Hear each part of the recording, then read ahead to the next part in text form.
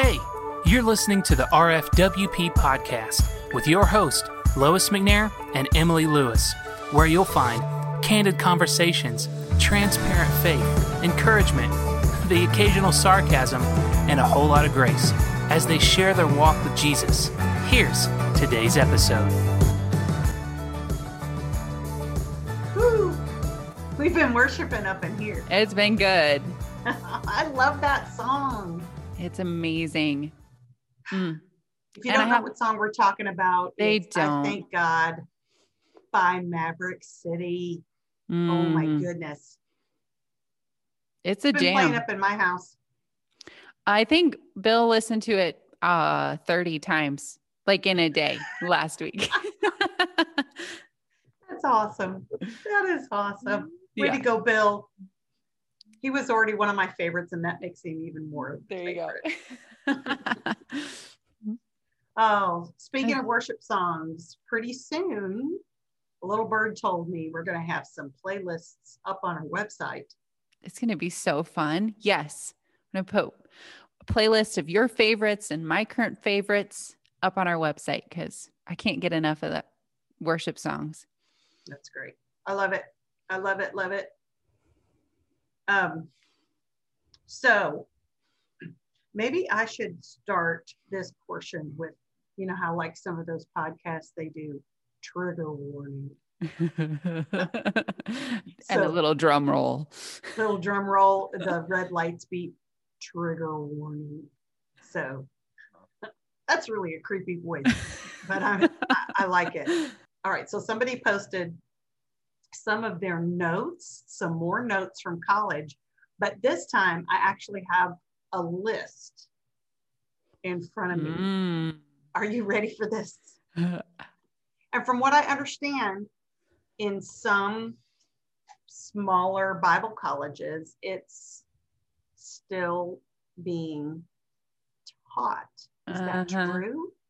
I can't verify that. But I can't either. Me too. So if I'm wrong, you just know ahead of time that I said I can't verify that. Yeah, I didn't look it up. Okay. So these are the notes from a do's and don'ts for the feminine manner. Okay, then.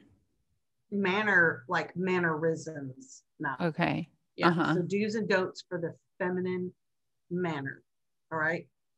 And this is taught or was taught. We know it was taught. We don't know if it's currently being taught, but for how Christian women should act in order to find a husband or to keep your husband or all the things. Okay. You ready? Sure. Okay. Avoid the following qualities in the voice. Okay. Loudness, firmness, efficiency, boldness, over softness or timidity, dullness, flat tone, mumbling, monotonous singing. What? What is that? It's right here in black and white with pink highlighter. No way. Yes. Oh. Oh, I just missed number 4. Don't laugh loudly. Whoops. Okay, here we go. Here's another one. Don't use facial expressions that are hard, harsh, bitter, or unyielding. Unyielding. I don't even know. Unyielding. Oh. What's a yielding like? Like, here, take advantage of me. That's what I think of. That's probably true. Okay. Oh. Don't whistle loudly. Don't gulp your food or eat noisily. Oh, don't drink by throwing your head back. Example, Coke cans. Okay, noted. Noted. Oh gosh. Oh my gosh. Okay. Those are don'ts. Here are some do's. Shake hands with men lightly. What does that mean? Like it's supposed to feel like a dead fish, so you feel feminine. Exactly. Yeah, like my dad wouldn't let us do that. My dad, I mean, there were a lot of things he wanted us to do, and there were a lot of extra standards that he wanted us to keep, but shaking a man's hand lightly was not one of them. Walk lightly. How do you walk lightly? I picture somebody on their tiptoes of their heels or something. Is that like walk lightly and carry a big stick? Please. Okay, here you go. This is so not me. Acquire a gentle tone to the voice. So we just speak very softly because that's godly? Apparently. Okay. Oh, here's another one that acquire facial expressions that are gentle and tender. I don't even know what to say. Oh, I know, you're just in shock. Eat quietly. Didn't we read don't eat noisily earlier? And now we have eat quietly. Okay. Sit modestly. Okay, maybe you can help me with this one. React. I'm sure the word means timidity in some form or fashion. I'll have to get out my thesaurus. React with timorousness when men notice you. What in the world? Okay, so that one is ridiculous. I mean, they're all ridiculous, but that one's ridiculous because you know what that does? That sets somebody up for not being able to stand up for themselves or abuse. Yes. Because you're not supposed to use your voice. Yeah. Okay. Oh, that one's heavy. So if at some time or another you are stuck with a masculine job in the presence of men, do it in a feminine manner. Huh? Signed, June Cleaver. No, I'm just kidding. So I'm going to go mow the grass and tiptoe and act like I don't know what I mean, what is a feminine manner? Because what they're describing as a feminine manner is like. Sounds like you don't know what you're doing. Right. It's not genuine femininity. No. That's a whole nother podcast. It's softness. Yeah. Genuine femininity is not a bad thing. No. But they make it sound like, okay, for example, if you must lift a heavy sack of groceries or must change a tire or hammer some nails, do so with all womanliness.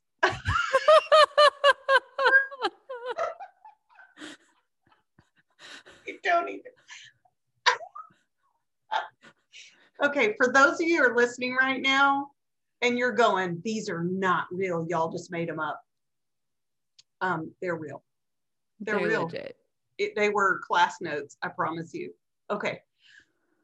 It is not up to you to perform masculine tasks with the skill that men do. They will. Oh no. No, they didn't meet the tangled girl with the cast iron pan, did they? Okay. Wait, what's her name? Rapunzel. Yes. They will never come to your rescue if you can do these things as well as they can. Oh, no way. That's gross. Because I want to be a damsel in distress and have the man rescue me because I'm clueless. And now, granted, okay, let me give a caveat here. Do it. I adore my man, and he's about as masculine as they come. Not every man is that way. Some are more soft-spoken, and that's fine. Sure. But I don't have to be clueless or helpless for him to feel his manliness. That's not, he is who he is in Christ as God has created him to be. It's not my job to act like a wimp so that he feels better. Yeah. He read some of these and it literally, I think, made him physically stick to his stomach. He had to leave the room. Okay. Be yourself, your true feminine self, and men will come quickly to the rescue because you appear dependent and in need of their help. Okay, can I just say a really bold term? This is grooming. Yes, it is. Especially when you get down to that last note. Okay. Are you talking about the section that says developing dependency? Yeah, I just flipped when I saw that. I can't believe that's there. Developing dependency. Dispense with any air of strength and ability and acquire a feminine dependent air or attitude. Stop doing masculine things. Don't be competitive with men in their own masculine fields or try to excel them. That's so gross to me. That's grooming, just like you said, setting up women and men for manipulation and abuse. Yeah. I guess that's so sad. And it's not what God intended. No. Oh, here's one, and I can't read anymore tonight because I'll lose my mind. Practice your femininity on every man you meet until it becomes second nature to you. Oh my word. Okay, I'm just gonna tell you right now, none of that is what God intended. None of that is biblical. And No, none it's of that not. is true femininity. No. That God gave, the women of the world and as he created us. That's not true femininity. Every bit of that is acting and fake or being groomed. Yes. God called us to be genuine and transparent and be who we are in Christ and to know our identity in Christ. Yes. And I have 3 words. Say it. 3 names. Jael, Deborah, Huldah. If you don't know who they are in the Bible, they are not that. I wonder if when Jael picked up the spike, she did it in a feminine way. So as not to look like she was excelling. Well, she probably was walking lightly because she didn't want to wake him up.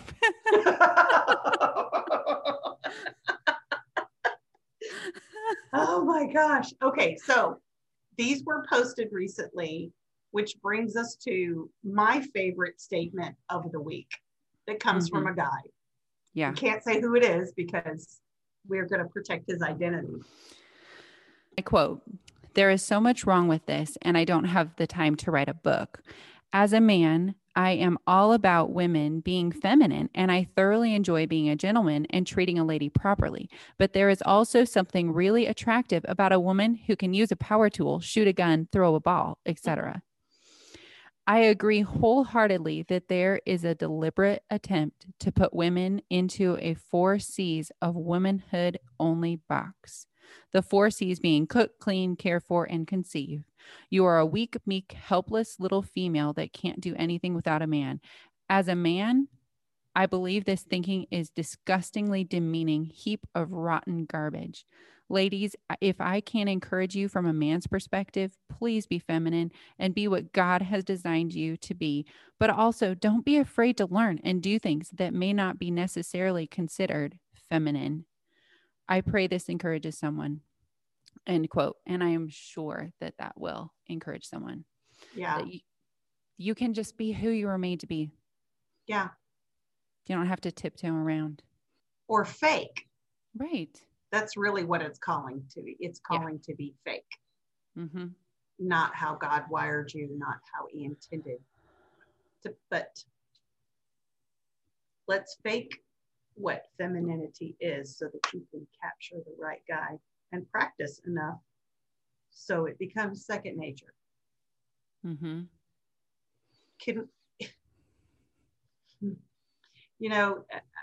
That just, again, I know we talked about worth 2 weeks in a row, and I'm not going to quote unquote rehash that, but that takes what God intended in a woman and her worth and strips it completely.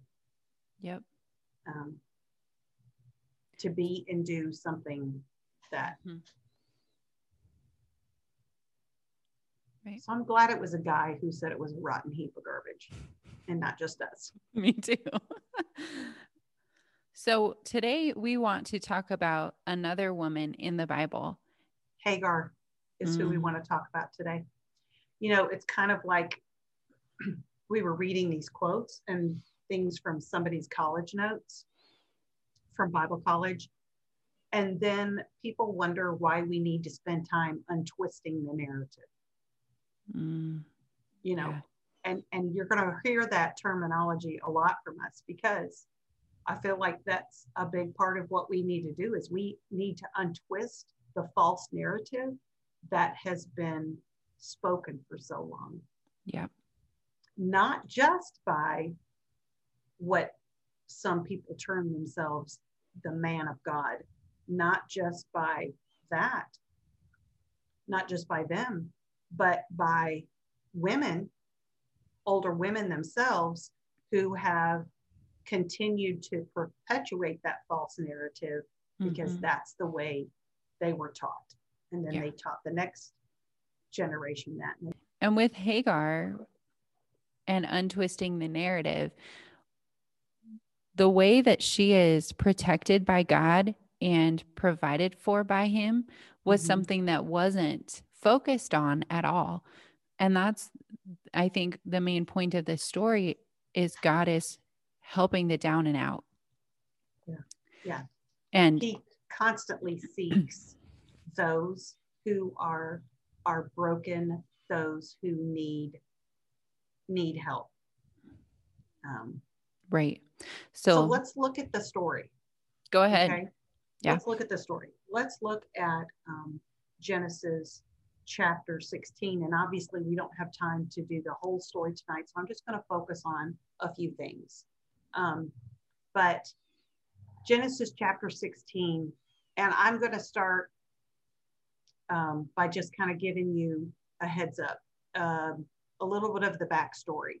Most people know that have read the Bible, most people know the story of Abraham and Sarah, and that Sarah was, the terminology there in scripture, was barren. She was not able to have children. They were getting older in years. And she had a slave by the name of Hagar. Now, Hagar came with Sarah when they left. She was Egyptian, so she was out of her homeland. Okay, she was a slave. And something that I read, you know, when I was studying a little bit of the history of this, and historically at that time, and I didn't know this till recently, but historically at that time, Emily, women slaves, you know, or others were given like they were property, as a dowry. Like this was like, could have been Sarah's dowry. Like when she gets married, here's your female slave. Wow. And you know, this, I've heard talk this past year about some certain gentlemen of conversations on Twitter have tried to say that slavery in the Bible was okay and it was justified. And that is not true, and that's not what God intended. And that's just, again, a false narrative. But here she is. And Sarah decides to take matters into her own hands, which again, back in that day, if a wife was barren, culturally, she could give her maidservant, or she could give another woman to her husband, knowing that when the baby was born, it would belong to her, not to the woman who gave birth. Wow. Well, Hagar didn't have any choice in this. Right. You know, she was a slave. She had to do what was told. And I know just hearing that word is probably going to be a trigger for a lot of our listeners, because slavery is something they have fought against their entire lives for generations and generations. And so just saying that just makes me sad and angry. So Yeah. Yep. she was trafficked. She was Yes. sold. She was given slavery. So she is, she goes in, she gets pregnant, and she probably cops an attitude because at that time, it put her in a position. Women's worth at that point was like came through childbirth. And so it put her in a position that she'd really never been in before, because she'd always been the low man on the totem pole, so to speak, Right. and it gives her a position. So I'm going to start reading where Sarah has treated her very poorly. And so she runs. Hagar runs. I also read recently that where she was running was, and where she's found, it's basically on the way back to Egypt. So she was running for freedom. She was going home. She was trying to go home when she was found. The angel of the Lord found her by a spring of water in the wilderness, the spring on the way to shore. And he said, Hagar, servant of Sarah, where have you come from and where are you going? Okay, now I tried to read that very carefully. Where have you come from and where are you going? Because when you heard this passage in church, Emily, growing up, what was the tone of voice there? What are you doing? Like, why are you here? Like, what in the world are you doing? This is wrong. Condemnation. Yeah. And he says, where are you going? And she said, he didn't ask her where she was going. And a lot of people, the angel of the Lord, this was actually the Lord speaking. And he didn't ask her where she was going because he didn't know. Just like back in the garden when Adam and Eve had sinned, and he said, where are you? Why did you hide from me? He already knew. He said, where are you? She said, I'm fleeing from my mistress, Sarah. The angel of the Lord said to her, return to your mistress and submit to her. Whoa. Like she's running for freedom. And he tells her to go back. And at first we think that that's I don't know, that would be very fearful. I wouldn't want to go back. But he tells her to go back. Return to her, submit to her. The angel of the Lord also said to her, I will surely multiply your offspring so that they cannot be numbered for multitude. And the angel of the Lord said to her, behold, you are pregnant and shall bear a son. You shall call his name Ishmael, because the Lord has listened to your affliction. Now, this next verse, I have done a lot of reading on this. And this is the take that I agree with those, the commentaries. Mm-hmm. He shall be a wild donkey of a man, his hand against everyone and everyone's hand against him. And he shall dwell over against all of his kinsmen. Now, when he says that, when the Lord tells her that, I know there are a lot of implications and a lot of messages that could go on from there and talk about the Middle East and everything. But what he's saying to her, you're a slave, but I'm promising you right now, your son will never be. Mm. He will be free. Mm. He will be wild. He will be a nomad. He will be, and yes, I know later his line causes, there are a lot of issues there, but he's telling her, I'm promising you, go back, because I'm promising you right now, not only are you going to have a son, not only is he going to have a long line, but he's going to be free. Hagar, he's not going to be a slave. And so she called the name of the Lord who spoke to her, you are a God of seeing. For she said, truly here, I have seen him who sees me. And the name that she gave him was El Roy, the God who sees. Mm. And I think it's absolutely beautiful the fact that the first name given to the Lord in the Old Testament is by Hagar, a nobody, beautiful. A slave, a woman, all of these things. And she has the privilege of giving him his first name. So she goes back. She goes back and she does what he tells her to, has a child, and you guys know the story. It goes on. And then when she is sent away, she thinks that she's going to die. She goes over to another area just so she could see her son. And we're like, we're both going to die. And the angel of the Lord comes to her again and shows her where the water is. And they survive. And God's promise to her goes on. I love that a couple of things, that he was searching for her and found her. Because a lot of times we can feel like God isn't speaking, or that God doesn't hear, God doesn't know, when he's actually the one pursuing us. And then he offers her this beautiful promise. And I think this is such an important story to untwist the narrative through, because I hated this story before. I thought that she was just treated so poorly. I guess once I really heard the story, because I heard the story, read the story, was preached the story lots. But once I sat with it, it just kind of made me a little bit disgruntled against God. Like, why in the world would you let her be treated like this and then tell her to go back and all of these things?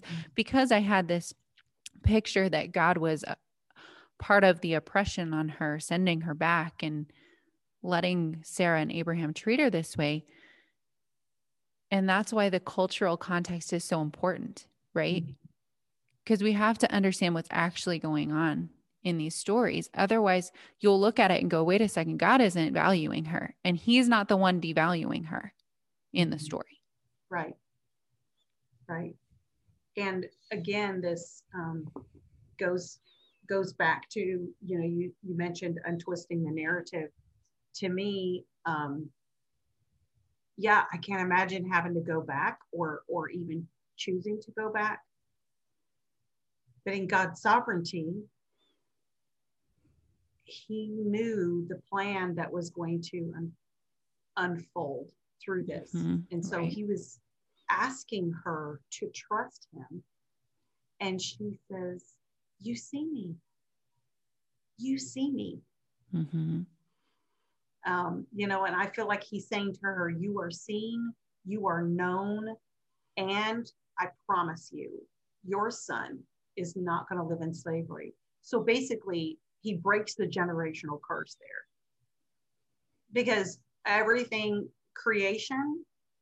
was supposed to be perfect. She was never supposed to have to suffer. Sarah was never supposed to not be able to have children, all the things, and sin brought that into the world. So you have creation, and then we have the fall, which is, what we're dealing with. But then we have the redeeming of the story. And I feel like through this story of Hagar, it gives us a glimpse of the beginning of the redeeming of mankind. He's protecting her, even though it doesn't look like it at the time. Right. And that reminds me of another story. Have you ever heard of course you've read the story where the husband in Leviticus, I think it's Leviticus, he's jealous over her and she has to drink this weird concoction of dirt off the temple floor, and like, what in the world is going on here chapter? Like, right. Why would God put that in as a guideline or allow men to put that in as a guideline? Right. Why was that even in scripture? Right. And I heard that culturally, which makes so much sense, because we know that putting away was so common that if a man was jealous, he could just oust his wife, and she had no standing in that. Right. He could just divorce her. Right. And then she was destitute. And so this was actually God's way of protecting her, because there was now a protocol. You couldn't just oust your wife, and it puts God in a much better light. He was protecting her. Okay, so back up here and tell me about what she had to drink and how that gave her an out. So break that down a little bit more. Okay. So if she drank it and she had indeed been promiscuous, her thigh would rot and she would die. So I can honestly say I don't think I've read that passage, except maybe when I was in college and had to read the Old Testament for Old Testament survey. I must have skimmed over that part. Right. It was when you were reading through Leviticus and you were kind of zoning out. Like, sure. Mm-hmm. Yeah. But that can be really shocking. Like, why what? Right. But God put that in there because, I mean, when you think about it, is that really, maybe it did happen. Maybe it did. But God put it in there as a protection for that woman not to be just ousted. So if she did that, then and her thigh automatically divorce her. If she did not die from drinking this, he had to keep her. Okay. And I don't know. The Bible doesn't say if they ever actually did this test. I kind of like to think God just put it in there as hey, this is how dumb this is that you guys want to just oust your wife all the time. I don't know.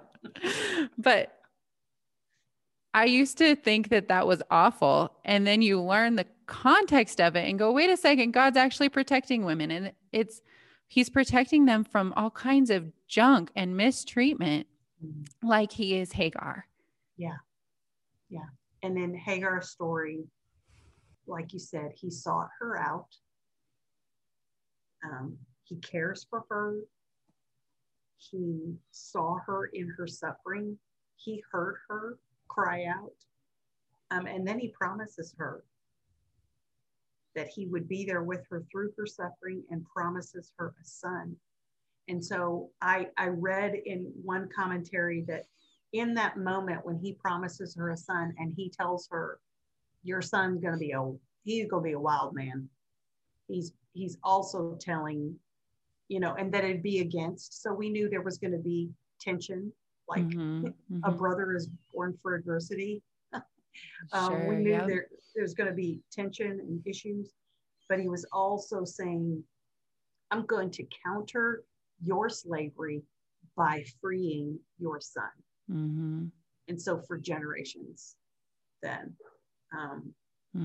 And so I think it's super important for all of us, men, women alike, young men, young women, especially in today's culture, that El Roy, you do have a God who sees. He sees you. Yes, he does. He sees you where you are. He sees you if you're in the middle of suffering. He sees you if you're in the middle of rejoicing.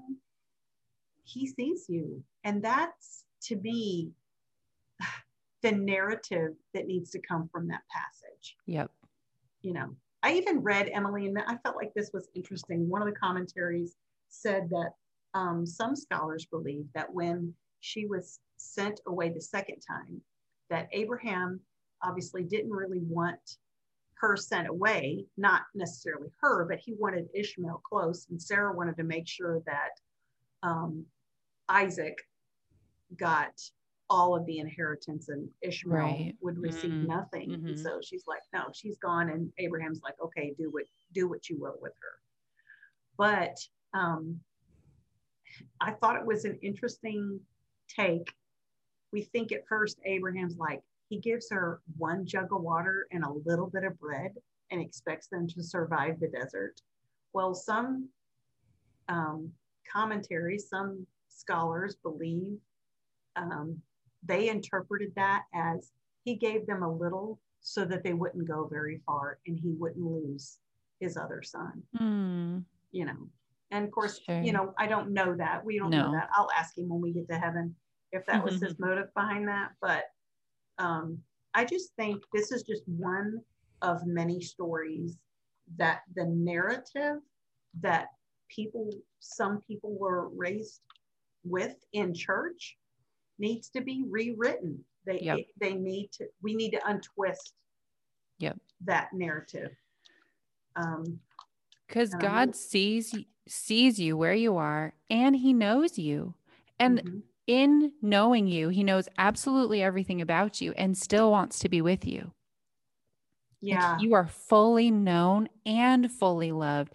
It's not a condemnation, because before reading through that verse was pulled out and used as God sees everything you do. Don't mess up. Yeah. You better And watch out. right. And God is not condemning when he's watching over. He's there. He sees, he knows. Mhm. And it's a comfort. Like the Holy Oh, Spirit is right. called a helper, a comforter. And Right. his job is not to just heap guilt or shame on top of you. Right. And I love, as I was thinking of that, and just you and I were talking recently, and I feel like this goes right along with the story of Hagar, and how it's applicable to us today. He rescues our story. Her story was not a good one. She was trafficked. She was less than all the things what we talked about a couple of weeks ago. He rescues our story. He recovers our freedom. He redeems our relationship, and he raises us from the pit. Yes. That's who he is. Not that we don't ever have consequences for our choices, because we certainly do, but he is there with us. Yeah. That raises me from the pit, makes me think of, I thank God again, get up out of that grave. We are not living in that, like we're not living in that bondage, and we're set free. Yeah. I love the lyrics of the verse. He picked me up, he turned me around, placed my feet on solid ground. I thank the Master. I thank the Savior, because he healed my heart. He changed my name. Forever free. I'm not the same. I thank the Master. I thank the Savior. I thank God. Oh, so good. I love that song. I wish we could play it, but we don't have copyright permission. But you guys need to listen to Maverick City, I Thank God. And if you've got a video, watch the video. It's my morning jam. Good stuff. It is good. It is good. Thanks for being here with us, friends. Yeah. I just love what God is teaching us as we walk these things. And, at first this week, Emily, I read a lot of things, listened to some clips, listened to some messages that, again, you think, oh, wow, nobody preaches like that anymore. That's got to be from years ago. Mm-hmm. And like some of these clips were just in the last couple of weeks, and just condemning. And I'm not talking about calling out sin, because that's a healthy thing. I'm just talking about condemning and hateful and slanderous and us bondage. And they, yeah, just putting people, trying to put the law back on those who have had grace. Mm-hmm. Jesus came and fulfilled the law. And so it's almost like the story of Hagar. He broke the slavery line, and he made sure that Hagar's son was going to be, he was going to be a free man. And that's what God's done for us. And this narrative, this false narrative that still is perpetuated week in and week out in pulpits, it's wrong. It's wrong. It's extra standards, and it's wrong. Yep. So anyway, sure is. I need to stop, because I'll just get to preaching and we'll just be going on. And I think one of our hashtag could be, that's a whole nother podcast. Yes. I think a hashtag for the next several weeks really ought to be untwisting the narrative. I would love to see that take off, because especially people who've been raised in legalistic environments, whether it's IFB or SBC or Do-Re-Mi or whatever you were raised in, we it's time to continue to untwist that narrative. So hashtag untwisting the narrative. And as we close out, I would like to read one of the reviews that we got left on our podcast. So she says, so much truth in just these first few episodes. I am excited to go through each topic with you and learn from the Bible. Thank you, ladies, for leaning into the Holy Spirit and letting him lead you through the word and helping us all to understand God's love in a deeper way. Mm-hmm. Just so thankful that we can. Yeah. That makes my heart happy. Mm-hmm. So leave us a review. Maybe we will read yours on an upcoming episode, and hit us up with an email or on social media. Tag us, tell us what you're learning and what's landing for you and what narratives that you are untwisting and unpacking and walking away from into more freedom and more abundance and love. Yeah, absolutely. And don't forget to crank Maverick City. I thank God. That's right. You finish listening to this, and I want to hear what you think about it. Yep. We have been writing down ideas that God has put on our heart. We've got some really awesome things coming in the future. We're going to sprinkle in a few interviews that you guys are not going to want to miss. That's right. And can I just say thank you to all the girls that have and people that have reached out to us and shared their stories already. Yes. And just so thankful for that. Please don't stop sharing your story because someone else needs that story. Right. And if I didn't say it yet, that email address is hello@sisterseeker.com. And you can catch us on Facebook, Twitter, and Instagram. Until next week, thanks for being here. Be sweet.